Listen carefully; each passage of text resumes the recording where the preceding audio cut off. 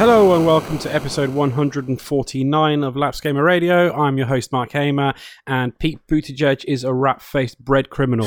Joining me tonight is Andy Piddy. How are you? I'm good, thank you. Long day, but excited to talk about games. I'm buying a house. Congratulations! Finally, I'm finally buying a house, and that's a whole lot of nonsense. Yeah, he's taking this step into the adult world.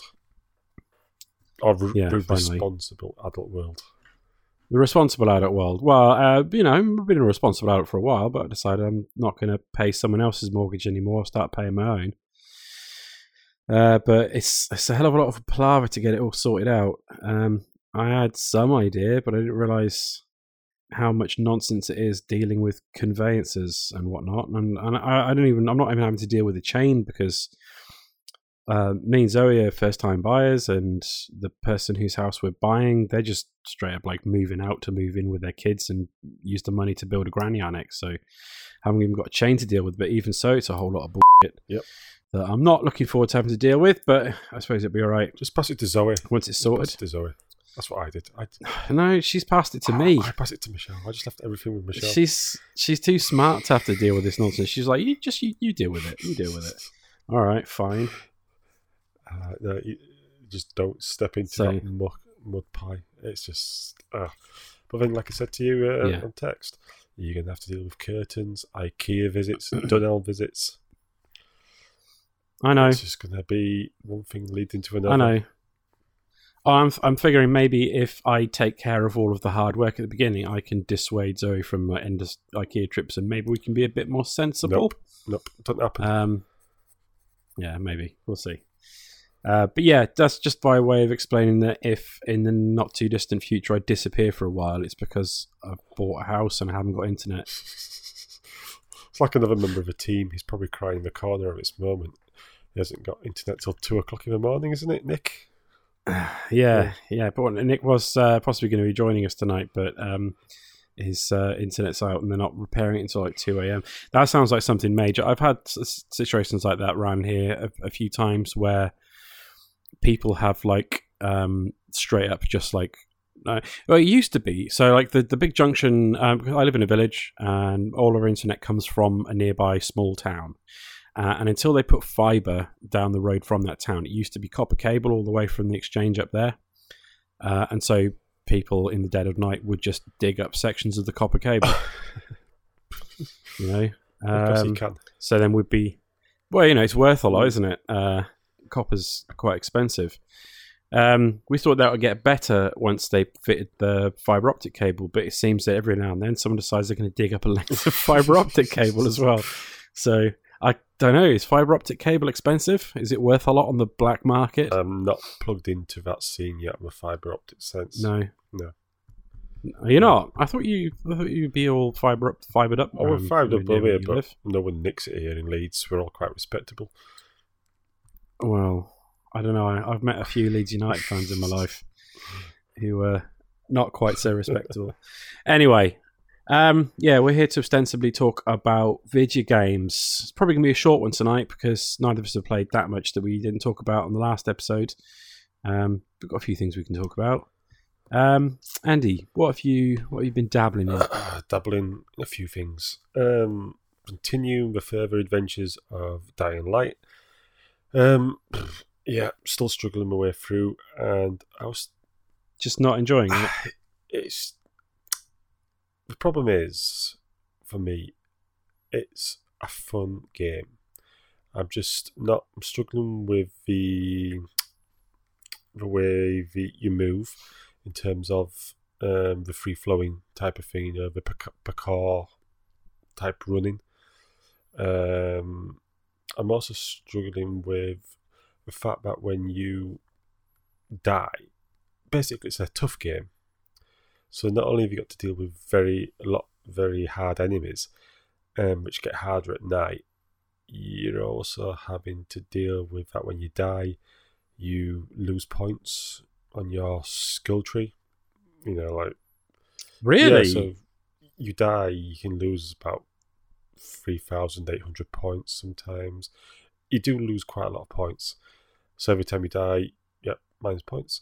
and also So it's not even like a sort of like a Dark Soulsy setup where you you would lose the currency that you would use to level up if you died, but once you banked it, then it was safe. no, not that I'm aware of. It's not even like that. No, once you've spent it, once you reach a level and you've spent it, it's safe. But as you try to get to the next level of these 4 different skill options, then you lose it, and it's just a bit hassle. And the third thing is just the breakable weapons. I bloody hate breakable weapons. It's just so all of it combined is just becoming a bit of a bind. If you want for the fact that my brother's played through it once and he's sort of guiding me through, I probably wouldn't. I'd have probably left this game a long time ago. And at the end of it, I was talking to a guy and at work, and he's played it. He's a bit of a gamer, and he was saying played it with 4 friends because it's 4-player. And right at the end, he says the last mission you have to do by yourself. And so he was playing 4 people. He switched off of the night, and then he realised he had to play the last mission by himself, and he's never been back to it. That was 2 years ago. Yeah, I never bothered with those games started to come along. What's the first one? Dead Island. They started to come on out around about the same sort of time that I was already just done with zombie games. I was just fed up with zombie games, zombie movies. We'd reached the peak zombie, and I'd had enough of it. I'd already bounced off The Walking Dead and stuff like that, and I was just fed up with the whole zombie thing. I probably wouldn't have played them anyway because there's quite a level of survival horror about them, and I don't do well with first person survival horror. And the everything I've heard about Dying Light, the first person sort of parkour movement and everything's quite good. The combat can be a bit wonky, but it's quite fun. It's terrifying to go out at night time. That's when all the nasty zombies are out. And it's also the game that kept on giving. They just kept on putting out new content for it for ages. They supported it for a long time. I'm just not interested in it. I am kind of possibly interested in Dying Light 2. But for all of the other stuff that they put in, the sort of you've got these, it's more to do with the groups of settlements. And your effect or your influence, how your influence can affect how those settlements survive or thrive or struggle or whatever. They showed a little bit of different ways that stuff can play out with one particular settlement in a demo at E3, 2 years ago or something like that. And that looks really interesting, but I'm still just I just don't think I'd enjoy it. Well, no. For me, it's just a slap in the face that you're going to die. Why punish you by losing points off your skill tree? Why to dissuade you from dying, I guess. Well, yeah, but it means that you have to go off and get these points back by killing more zombies, taking more risks. So it sort of pushes you in that way. And breakable weapons, like I said, it's just a trio of things of slapping the faces that you just seem to get. I mean, I played Dead Island, enjoyed it. I really did enjoy Dead Island, so I was hoping better for this. But I'm a bit with it. But I'm, like I said, in about 80%, nearly 90% of it, and it's just I might as well just push on for the last 10 and see what happens with the last mission. So there's that. Okay. Metro Exodus, I'm continuing playing with that. I mean, I have to go tackle some big catfish at the moment. That's okay. That's sounds like Monster Hunter. It is a bit open world at the moment, and you're having to creep around avoiding these pack of mutants, dogs and stuff. I'm still not. I don't think it's as strong a story as Last Light, so it still hasn't really grabbed me as such. I'm still finding that thing where it goes, yep, I want to continue playing it for hours upon end rather than I'll play it for an hour and I'll play something else. So that's a continuation. The other 2 games I have played which are new, I went back to Overcooked. and I played the Last Morsel DLC, Okay. which is those couple of DLCs for Overcooked. One of them was a winter one, or a Christmas one, which I hadn't gone to, and the other one, my brother came round the other week, and we sort of just started playing through 6 levels of the Last Morsel, which adds more chefs, more wackiness, makes it more difficult. I'm pretty sure I played through that one as well. Yeah. I didn't play through as much of Overcooked 1 as I did of Overcooked 2 because I missed. It really did miss that online capability that they put in the second one. I mean, but completed Overcooked 1, so I'm just going through the DLC, just make sure I just see every single level. What I like about this one is you just need a star to unlock the next level, rather than the main campaign where you needed like a certain number of stars to achieve to unlock certain levels. You only need to get 1 star on one level, you've unlocked the next level. There's only 6 levels on it. It's a lot of fun. So enjoyed that. Probably got 1 level to do with that, and then that can be ticked off. Me and Zoe at EGX the other year, or possibly Rezzed last year. I think it might have been Rezzed actually. We played a game called Catastronauts. Oh yes, I've heard of it. Have you ever heard of that? Yeah, it's basically a similar sort of setup to Overcooked, but you're running around inside a spaceship basically, to like control the different systems in the ship between a group of people, putting out fires, fixing hull breaches, and so on and so forth. I haven't played the full game. I only played a couple of levels of it at EGX, but that seemed like a pretty cool little co-op game in the same sort of vein as Overcooked. Not the same developers. Yeah. I said when I sat down, one of the developers was there when we started playing it. I was like, oh, this is just like Overcooked, and I'd like. They must have heard that comparison a lot, but I don't think they were happy about it. Well, yeah, you're always going to get compared to something else if you come out with something gameplay, aren't you? So it's natural. So even though you might have thought of the idea first, but you didn't come out first. So yeah, it's one of those things. But yeah, I'll probably look for that. Yeah, Overcooked's real good. Like I talked about recently, it's sometimes when the levels get incredibly frantic. And you've got like 3 people who you're playing with shouting at you to get like, oh, I'm doing, everyone, it gets a bit frantic. Sometimes it and it sounds really dumb, but it makes my anxiety flare up. Right. Sometimes.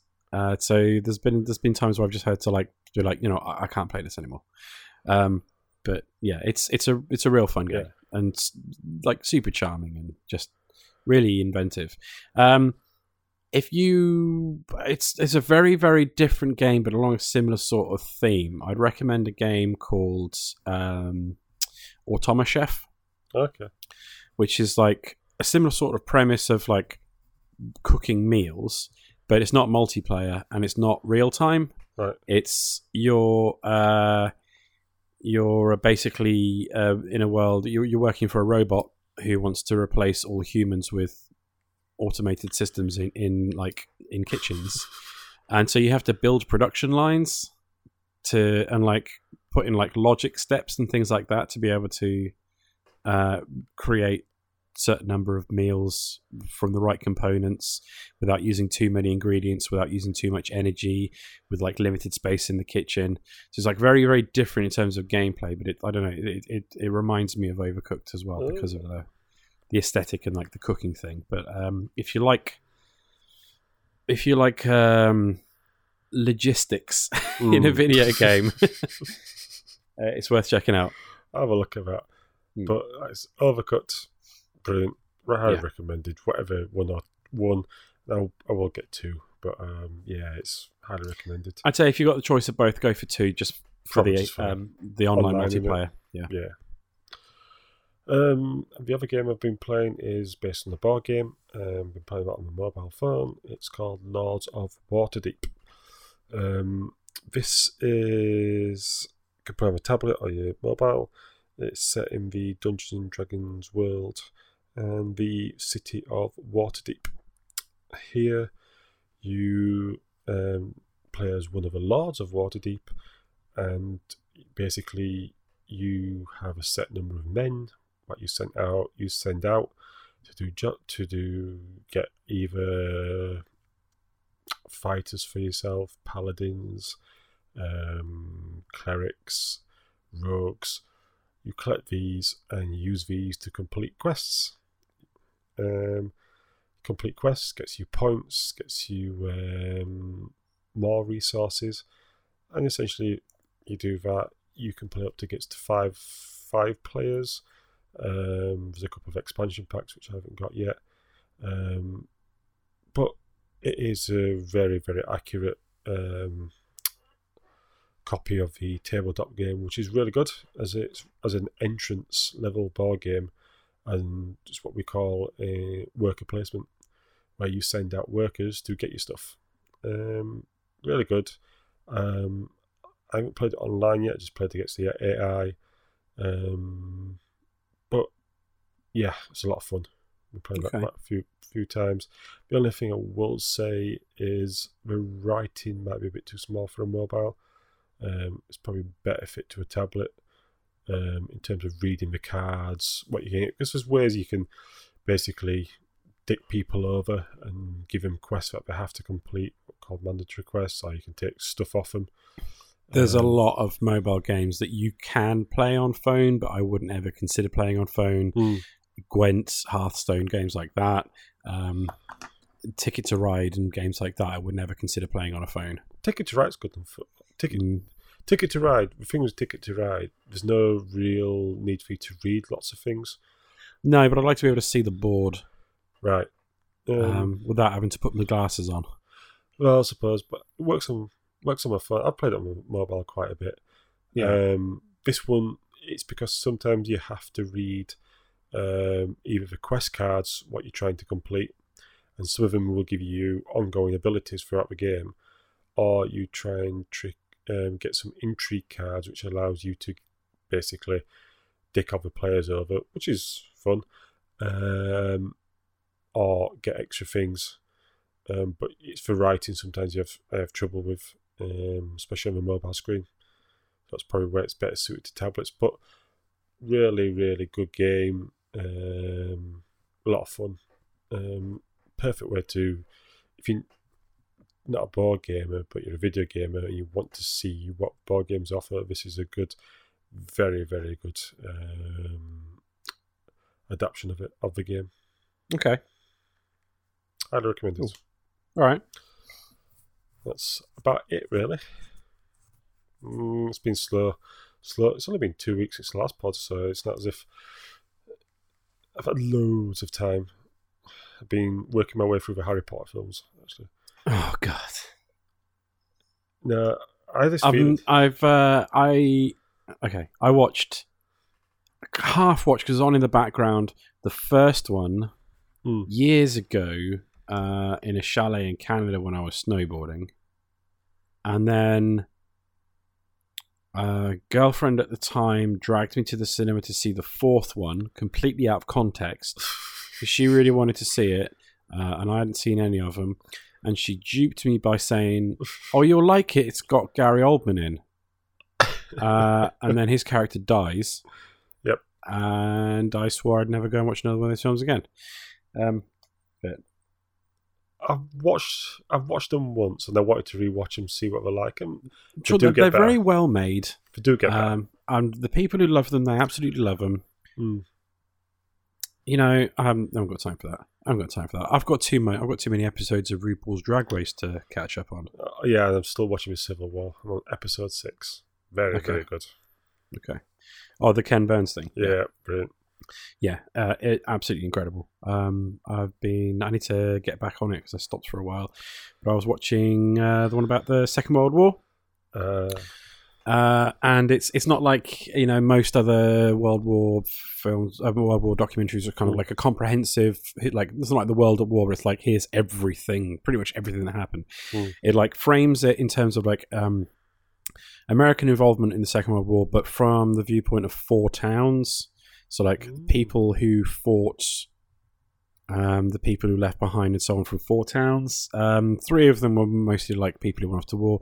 The 4th one is Mobile, Alabama. Right. which became like, well, an industry center for the American war machine, like building arms and ammunition and boats and everything for the war.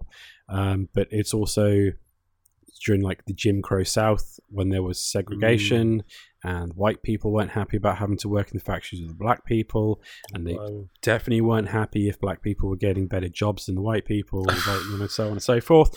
And so they ended up having to have like segregated factories and whatnot, and the whole it was just nasty.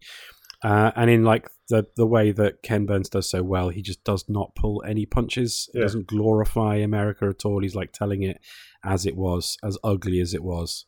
Yeah. How many episodes is it? The war?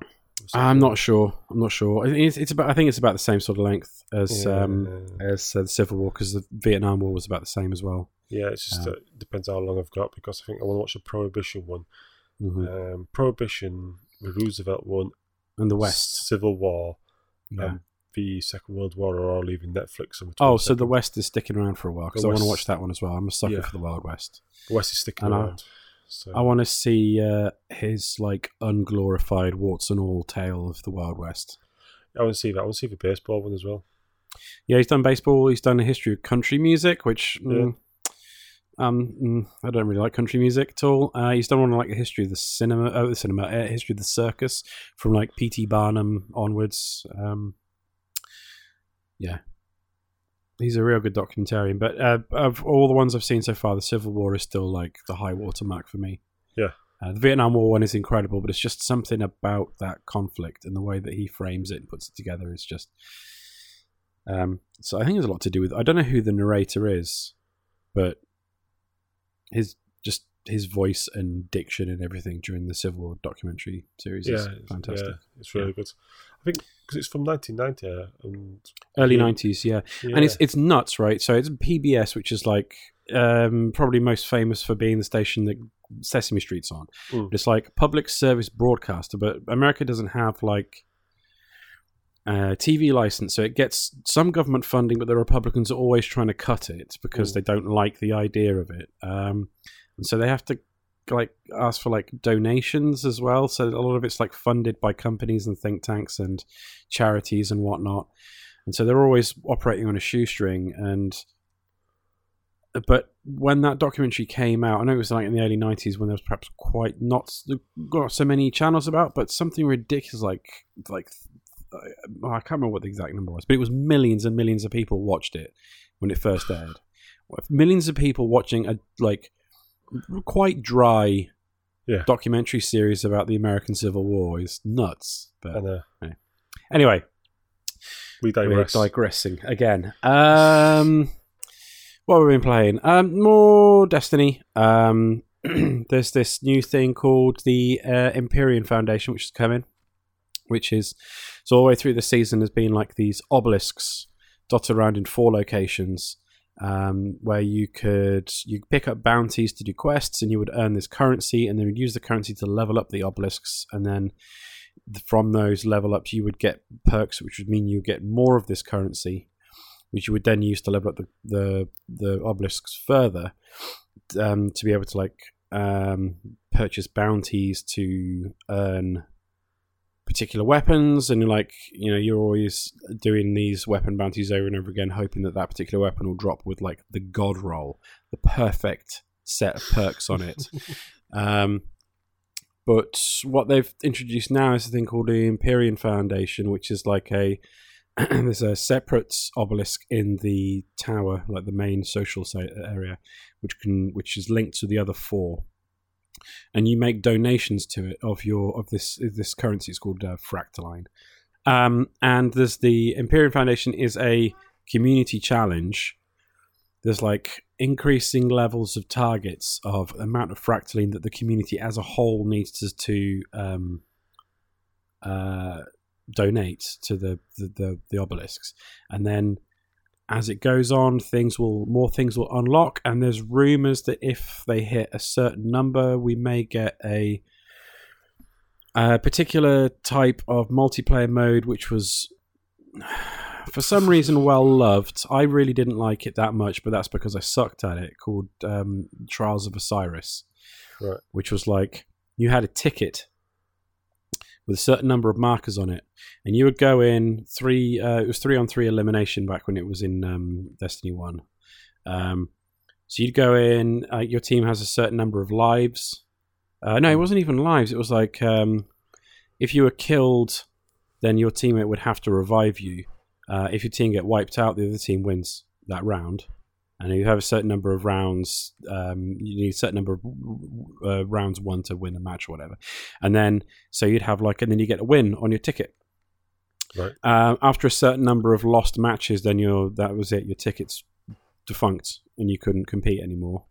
And you get I can't remember exactly how it works. I'm probably misremembering all this, but all I remember is there was one for, I think it was like 7 match. If you got a flawless ticket run of 7 won matches, then you got to go to a unique place called the Lighthouse that had and earn like some very prestigious weapons and armor that you could then flash about because you're the dog's bollocks at this Crucible mode, and other people didn't have it. And people think that might be coming back because this whole season's to do with Osiris and another character linked to him and so on. I'm not going to bore you with more details because I talk about Destiny too much. Monster Hunter World, Iceborne, I have seen the credits roll. Whoa.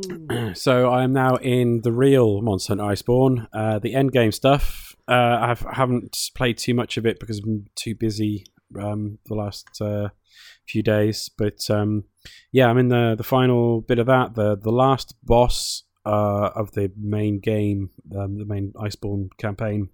It's real tough.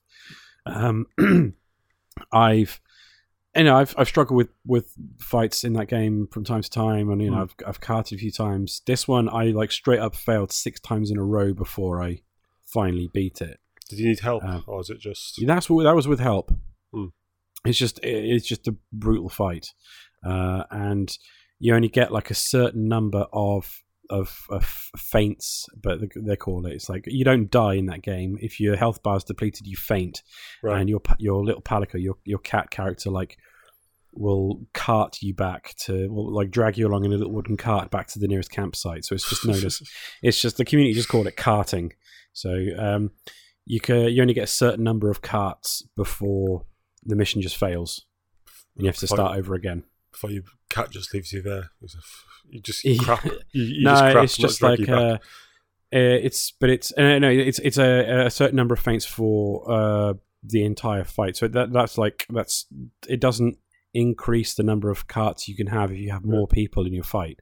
So with some of the harder fights, sometimes it's easier to do it on your own because you haven't got anyone else to divide the monster's attention, but you haven't got other people fainting and, jeopardizing your chance to actually finish the fight.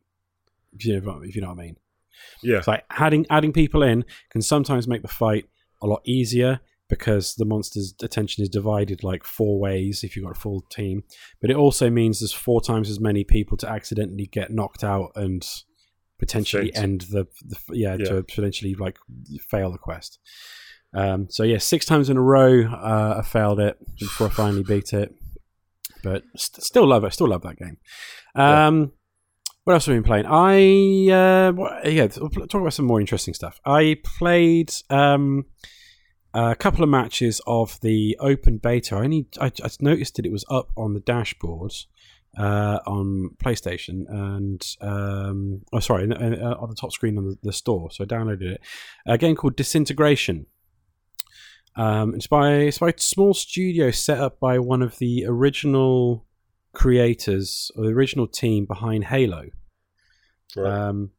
I read about this in Edge a while ago, and it sounded kind of interesting, so I was eager to jump into it. So it's basically it's hard to explain. I'll explain what a match is like. So basically, you control a character in a sort of hover ship. You're playing in first person, so you can fly around, strafe left and right, go up and down, move forward, right, like a little hover ship moving around the level. There's you can only go so high before it won't let you go any higher or whatever. And you also have a small squad of 3 AI units on the ground. And each team will be made up of like, a set number of players controlling hover ships, and each one of those has got 3 little units on the ground. And then you'll have an enemy team the same number. And you'll have like control points that you need to go and capture. And so you're engaged in a sort of like first-person hover ship combat against the other players and the ground troops, whilst also controlling your ground troops, like directing them where to go, telling them when to use special abilities, recalling them, healing them, reviving them if they die and whatnot. And it's just a really interesting concept. Yeah, sounds it.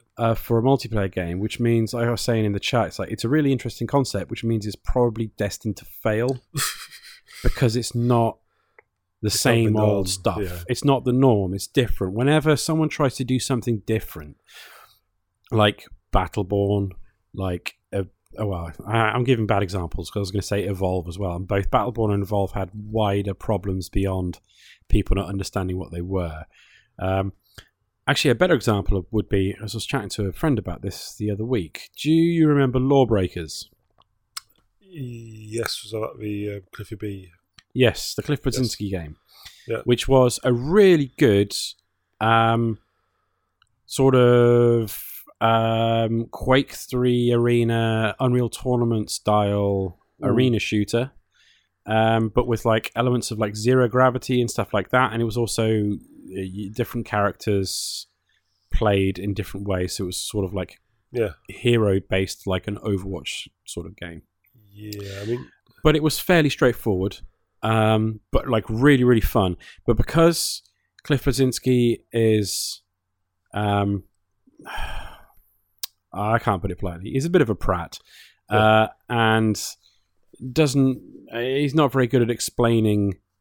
He wasn't very good at explaining what the hell this game was, and maybe probably overcomplicated and overconfused it. And he just kept on throwing out loads of words about what the game was, and he kept on referring to it as like the Dark Souls of first-person shooters and all this nonsense. It's just like, just say it's Quake 3 Arena, just say it's that, because that's pretty much what it was, and it was real good.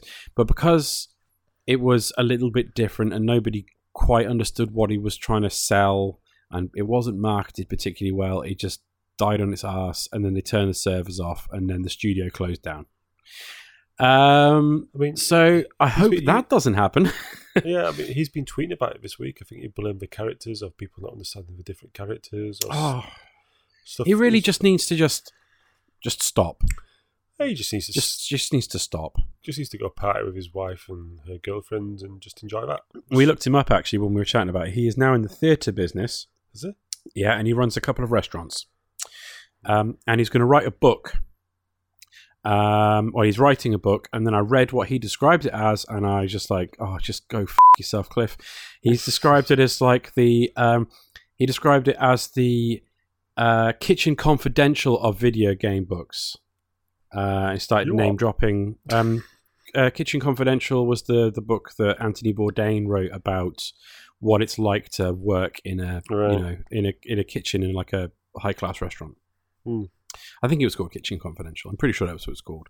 And it's like, he just started name dropping Anthony Bourdain. It's like, sorry man, you are not Anthony Bourdain. You are not the Anthony Bourdain of video games. Shut the fuck up. Yeah, anyway, Disintegration seems really neat. It was obviously still in development. There was lots of like frame hitches and some lag issues, and it needs little bit of polishing. It doesn't. The tutorial is quite comprehensive, but it still doesn't explain. Like you get thrown into a tutorial with one particular type of hover ship and one particular type of squad, and it teaches you how to use them. And then you go into a match and you've got like loads of different types, and each of them's got different weapons and different power-ups and bonuses and stuff like that. It doesn't explain any of that at all. And so I picked one at random, and I had no idea what the hell I was doing with it. But it seems really neat, which means, like I said, means it's probably destined to fail. I played. I've been wanting to pick up for ages, but it's never quite dropped to the right point. Wreckfest. Oh, I want that as well. Yeah. And just to cement the fact that I do still want to get it. I played the demo because you can play like 60 minutes of the game on Xbox One. It's just the full game, but you can only play it for 60 minutes, and then it will kick you out. And so I just jumped straight into the campaign, and it's kind of neat. It's like different types of event that you earn points in, and then the more points you get, the more events you can unlock. And it was like ranging from Demolition Derby in a big loop with like armored sit-on lawnmowers, through to like proper Demolition Derbies, through to like they have those races, those Demolition Derby races on like a figure of 8 circle. Yeah. But like the track doesn't have an overpass and the crossover bit. It just crosses over itself, and so you've got cars like T-boning each other. Lots of crazy events. It feels pretty good to play. It's quite arcadey, but there's just enough of like having to think about when to apply your brakes and whatnot to make it not like Ridge Racer or anything like that. It seems pretty fun. Pretty solid damage and like physics engine in there. I've been looking for a game to replace Demolition Derby 2 on the PS1. Yeah, I mean, they added in some Demolition Derby stuff into The Crew 2, but the online in that game's dead, so... and it doesn't feel as good to drive as Wreckfest did. I would say, if you do pick it up, the first thing you should do is go into the menu and turn the music off, because it is awful. It is a real bad soundtrack. It seems pretty fun. In an hour, you don't really get enough time to dig into it, but I was like earning parts for like races. So I think you can like upgrade your vehicles, customize them, redo your paint jobs and whatnot. One of the races I did, everyone was driving around on motorized sofas. That was kind of interesting. It's just kind of fun. It's by Bugbear, I want to say, which did they flat out games?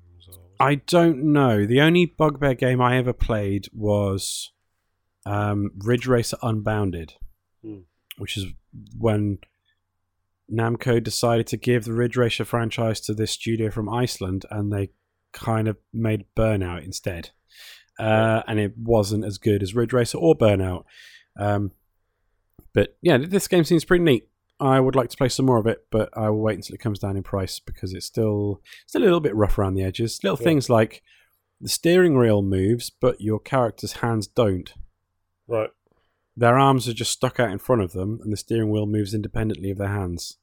Little things like that. It's like just a little lack of polish around the edges, but I can kind of forgive it because it's kind of fun. And I think I think even at full price, it's not like a full price game. So whatever. And the only other thing I've really been playing is Indivisible, which I can't remember the name of the studio.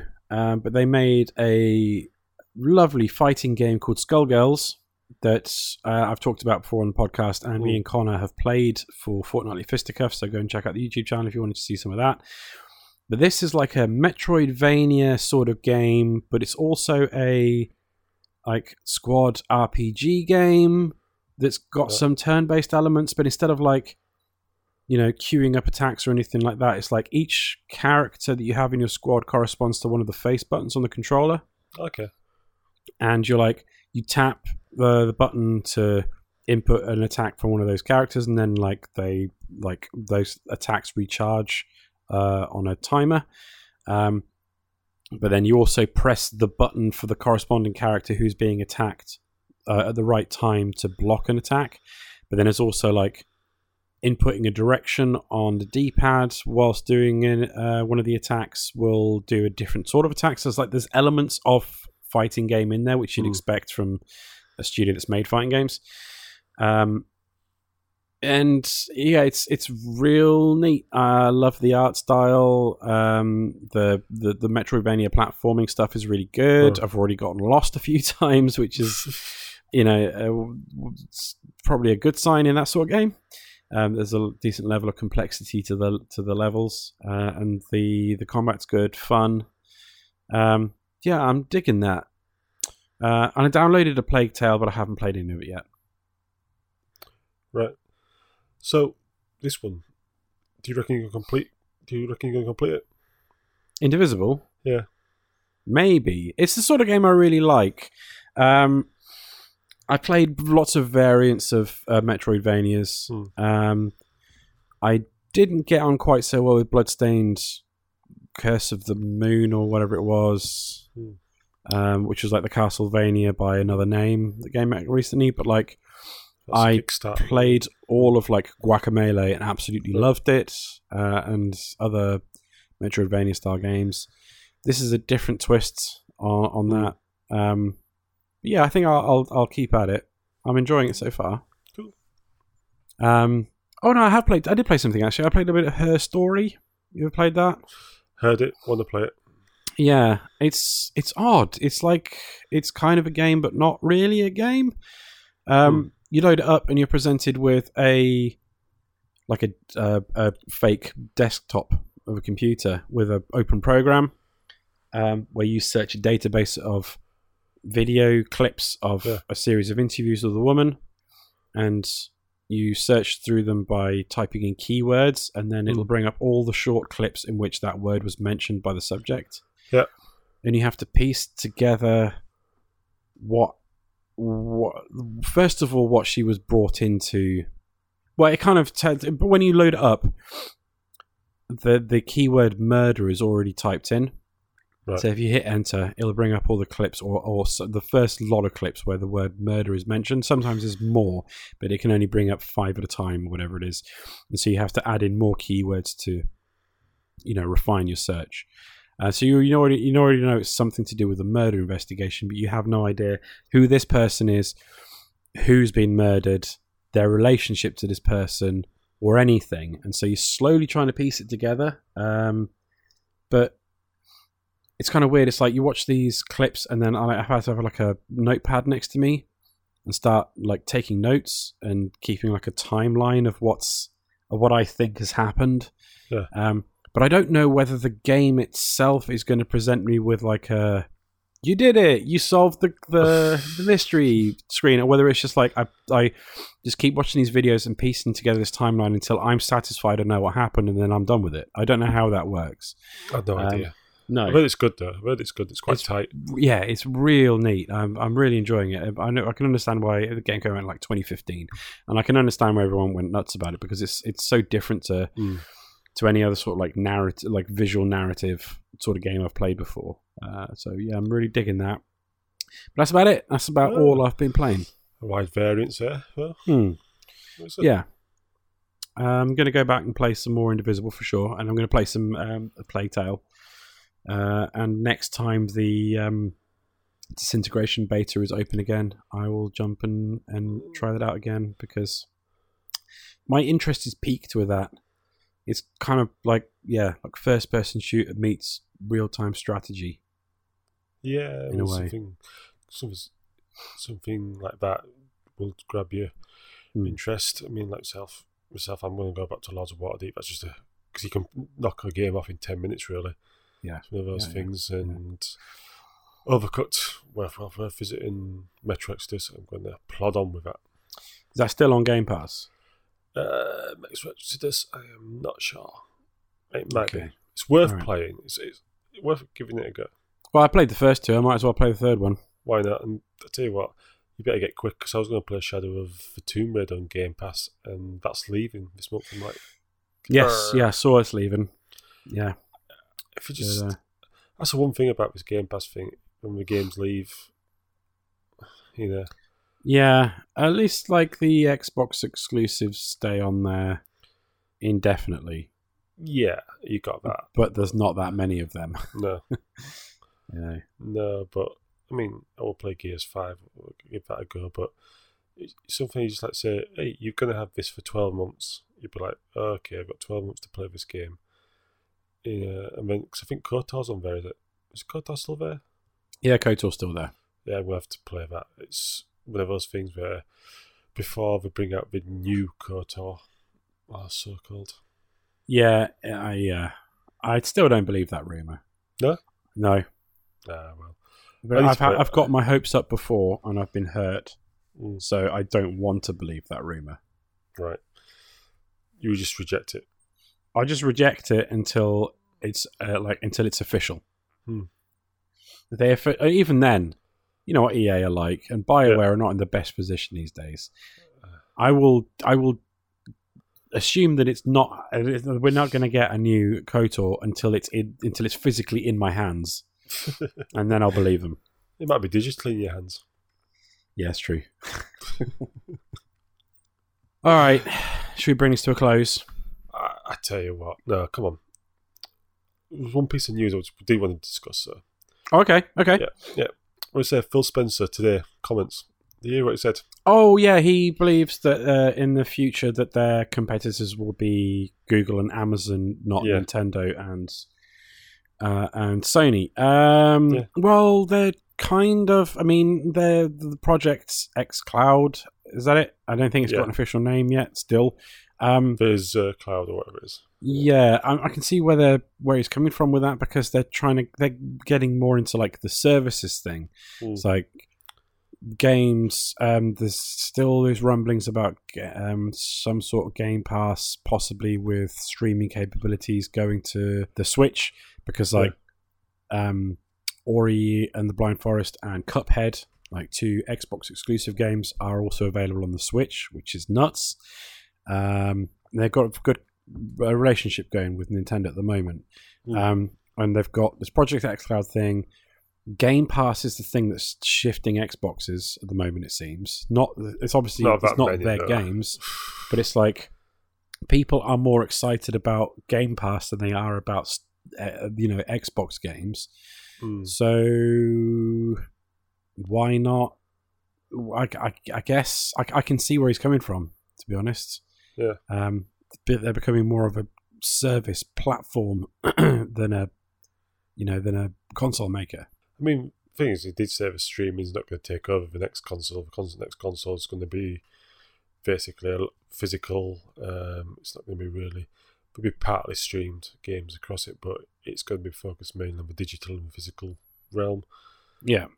There's 2 things, isn't there? You've got all the. Are Google and Amazon going to be able to get the games on their systems? They've got the network. We know Amazon have got the network. They've got Google have got the network. Even though Stadia's sort of... Stadia's a mess. Stadia's dying already. Like, Stadia, it had a rough start, and it just doesn't seem to be going anywhere. The people who've got it are disappointed. The people who don't have it aren't interested in getting it. It's just flopped, it seems, already. And I know it's not like the service could improve, but first impressions last. And the first impression of Google Stadia was a bit of a hot mess.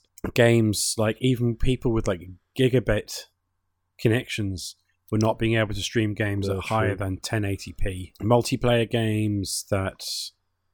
Well, it was weird that one of the first multiplayer games they put on that was a fighting game with the sort of thing that relies on like super low latency, and then doing that over a streaming service just seems like a bad idea. Multiplayer games where nobody's playing it because there's not enough people on there. Yeah, I think like versions of Destiny were like 3-4 versions behind ones that you get on the PS4 and the Xbox itself. So and you couldn't get into any matches of Gambit or Crucible because nobody was online playing it. It's not been good. I don't know if Amazon at this point, whether they're that bothered about getting into that scene really, because I don't know, they probably looked at what happened with Google and went, yeah, no thanks. No, we'll just stick with mobile gaming or the mobile store. Yes. Yeah, it is interesting. I mean, the thing is with Sony as well. They've got the PS Now. The PS Now is it makes up 14% of something crazy of their figures, profits or something. So it's a massive thing. It just seems, like you said, it's games for a service, but you need the games. There's no good just saying, oh, we're offering these services. You do need the games to come to you. Yeah. And Well, Microsoft do own a lot of game studios now. They bought up a bunch. Remember they had, it was E3 yeah, the year before last, where they were like, here's all these studios we now own. Yeah. Like big names like Obsidian. Yeah. But we have said it's going to be about 2 years before there's an Xbox One X exclusive. Yes. Well, I don't know. Maybe there would be before then. I don't know, actually. I don't know. But they own some kind of exciting studios like Obsidian and Double Fine. Yeah. And a bunch of other studios. They're probably getting up to the same sort of level of first-party studios that Sony has. But time will tell when it comes to that. This generation, they really have struggled with exclusives. Yeah. Really struggled. I can't think of that many that were that exciting. Cuphead. Pretty to look at. Heard it's too hard. Don't want to play it. It is too hard. Yeah, I'm struggling even now to think of Xbox exclusives that made me excited. Sunset Overdrive was kind of cool. Yeah, I won't play that. Yeah, and that was kind of different, but you know what I mean. And so I don't know. It'll be weird. I'm interested to see more so than I am to get a next gen console. I'm interested to see how who gets a head start, who gets the lead.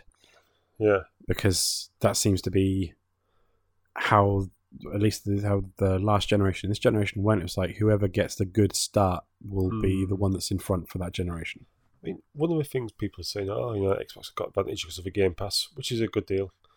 But if you don't need a new console to play Game Pass, why would you drop nearly 450, 500 quid? Because you can't stream on Game Pass, so you wouldn't be able to play those games like you wouldn't be able. A lot of like first party games when they do come out, they say will be playable on Xbox One X and Xbox Series X. Got to want to play it on like a new console to get it in like the highest not just fidelity, graphical fidelity, because apparently these new consoles are going to be the first ones that have like distinct CPU and GPU, rather than like a combined thing. It's more than just the graphics; it's also the processing power of like what the consoles can actually do in terms of like AI and stuff like that. Whatever, you know what I mean. But you could always just get a PC and get Game Pass on your PC. Or that new GeForce NVIDIA Now. Does it have Game Pass on it? It's got basically it attaches to your Steam library, doesn't it? And basically you can play. Yeah, but I'm talking like in terms of like Microsoft services. They've got Game Pass on PC as well. So any games from Game Pass that are also on PC will be on the Game Pass PC. It's going to be interesting anyway, isn't it? I got my email through, want to register for the PS5. I was like, okay, I will not register yet, but I'll keep an eye on it. I'm ready to drop $450 this year on a new console. Yeah, I'll be interested to see if they announce the price points when they'll be. Well, they're waiting for Microsoft to announce first. Do you reckon? It was in their briefings, you got all these profit briefings, to the shareholders. It was something they just essentially read between the lines. Said, we are not announcing the price of the PS5 because we are waiting for our competitors. Okay. So that's what happened last time, wasn't it? Yeah. They Xbox had their conference first at E3 that year, and they announced their price, and then Sony's was like the next day, I think, or was it later that day? And they were like, ours is cheaper. Yeah. Or it might have been the same price. I can't remember. I think it was a little bit cheaper. Ours is cheaper, and here's this funny video with Adam Boyes and Shuya Yoshida showing how you share games with your friends. Yeah. There'll be none of that this year because they're not at E3. No. But do they need to be? No. They don't. They don't at all. It's just going to be loads of press conferences about the PS5. They're going to be everywhere. Anything else you want to chat about? Yeah, don't they look foolish? 8 to 10 million copies of Jedi Fallen Order single player sells. Yeah, but people don't like single player games though. Who told EA that though? EA told their shareholders that, which is why they had to have each of their games had to be a game as a service. Yeah, but the analytics people would have told EA that, the upper management, Yeah, that's what I mean. Like EA told their shareholders that. Yeah. And their shareholders told them, "Well, keep making those. Don't make those single player games." I'm like, need more microtransactions or whatnot. But also, this is a different situation. I think it may have been like they may have been lent on by Disney, being like, "Yo, like you got this license. It's our license. Stop f***ing it up." Yep. Would have thought a single player Star Wars game would sell. Made by a competent studio. Yep. That game's... Have you played it? Nope. Not got it. It's neat. Cool. That's I will good. play it. I will wait for it to come down in price like all games do these days. Yeah. It's not perfect, but it's cool. We've only got the license for 2 more years, I think, anyway. So what can we do in 2 years? I don't know. Who would you give the... Okay. Hypothetical. If you could give this the license to any... And like, be really realistic. It's got to be like a big publisher. Right. Who would you give it to? Right. So you have it's Activision, Ubisoft. That would be my answer as well. I think. But I'd be worried that they would just make Star Wars Far Cry. Star Wars Assassin's Creed. Yeah, Star Wars Assassin's Creed. But like they're the big publisher that at least takes some risks from time to time and like tries to make interesting games. I mean, they end up making the same game over and over again, but around the edges they make some interesting games, because I remember they brought out like Child of Light and that Valiant Hearts and Grow Home, and they're putting out that Gods and Monsters, and they did Star Trek Bridge Commander, didn't they? Yeah. So they put out some interesting games around the edge. Yeah, I think Ubisoft. You could have a Crew Light with maybe speed bikes or pod racing across a world. Don't say pod racing, man.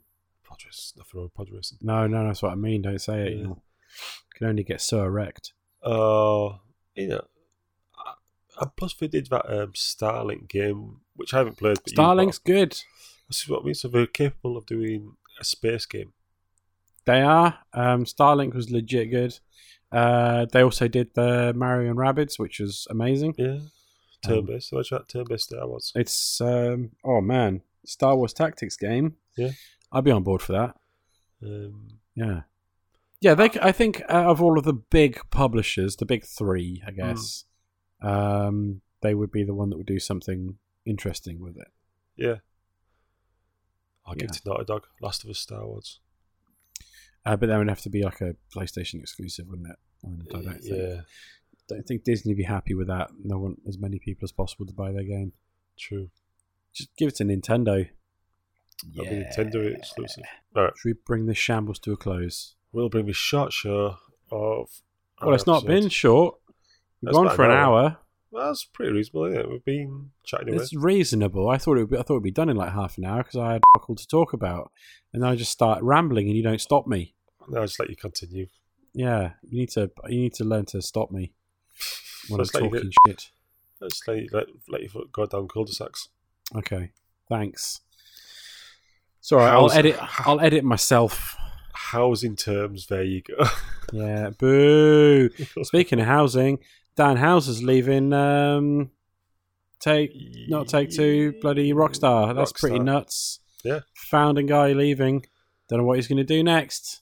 Maybe he's going to make his own electric car company and start sending rockets up into space like Elon Musk. Maybe just wants to go retire and play GTA 6. And start calling people pedos on Twitter. Yeah, maybe like the dude could happily just retire. Yeah, He could have retired a long time ago. No. But I don't know. It'll be interesting to see what he does. Maybe he'll just go and make movies, which is kind of what he's been trying to do in his games, kind of, for a long time now. Just better scripts. Yeah, just get someone else to write them. Anyway, yeah. Head Awesome. over to the YouTube channel if you want. Got a video up there of me and Connor chatting about Wipeout Omega Collection. Wipeout is good. The Omega Collection is like the best collection of those Wipeout games, so go and check that out. Head over to Twitter @LapsGamer. Message us on there. That's about it. Yeah, we do have a website. We still not talk about it because we haven't done anything on it. Not for a while. Not for a while. We'll just mention it when we've actually written something for it. Yeah, that's what we call us lapsed gamers. Lapsed writers. Lapsed gamer writers. Yeah. I've got an excuse. I'm buying a house and I've got a new job. 2 kids. Yeah, At the right. house. All right. Yeah, I'll raise you. All right, you win. Anyway, thanks so much for listening, and we'll catch you on the next episode, which may possibly be a special one because it'll be 150. Technically 150. It's probably about 158 or something. Well, it is on my Podbean app here. It says that this episode will be... Where is it? God damn it. I've lost it. This next episode will be... well, technically, last episode was our 150th episode. Was it? Yeah. Oh, right. According to Podbean. But it's not. But it wasn't episode 150. Because we had like an episode 0, and there was something else in there as well. Yeah, but when we had all these specials, didn't we? Do you remember we were doing all these... Was that what, numbered? They were numbered. We were numbered. They were numbered. Didn't realise. Yeah. But there was something else that wasn't. And then we did an episode 0. Yeah. So... Yeah, next episode will be the 150th numbered episode of Lapsed Gamer Radio, and we'll try and do something special, but no promises. Yeah, well, obviously we can call whatever episode we want 150. We could have 150, and one after that could be 150. Yeah. We could just confuse people. No, let's not. Let's not. 'Cause remember, Colin listens to this, and Oh, yes. he's easily confused. But he's happy today. He scored at Blood Bowl. Oh, okay. He got a 1-0 draw. He's happy with the score draw, is he? Yeah, he is. He was quite pleased on the chat. He was like, I scored. I can imagine him running around his living room. Probably. And he's, grabbing his wife. Come on, look what I did! Look what Bless him. All right. Yeah, we'll see you on the next episode. Yeah. So long. Ta-ra!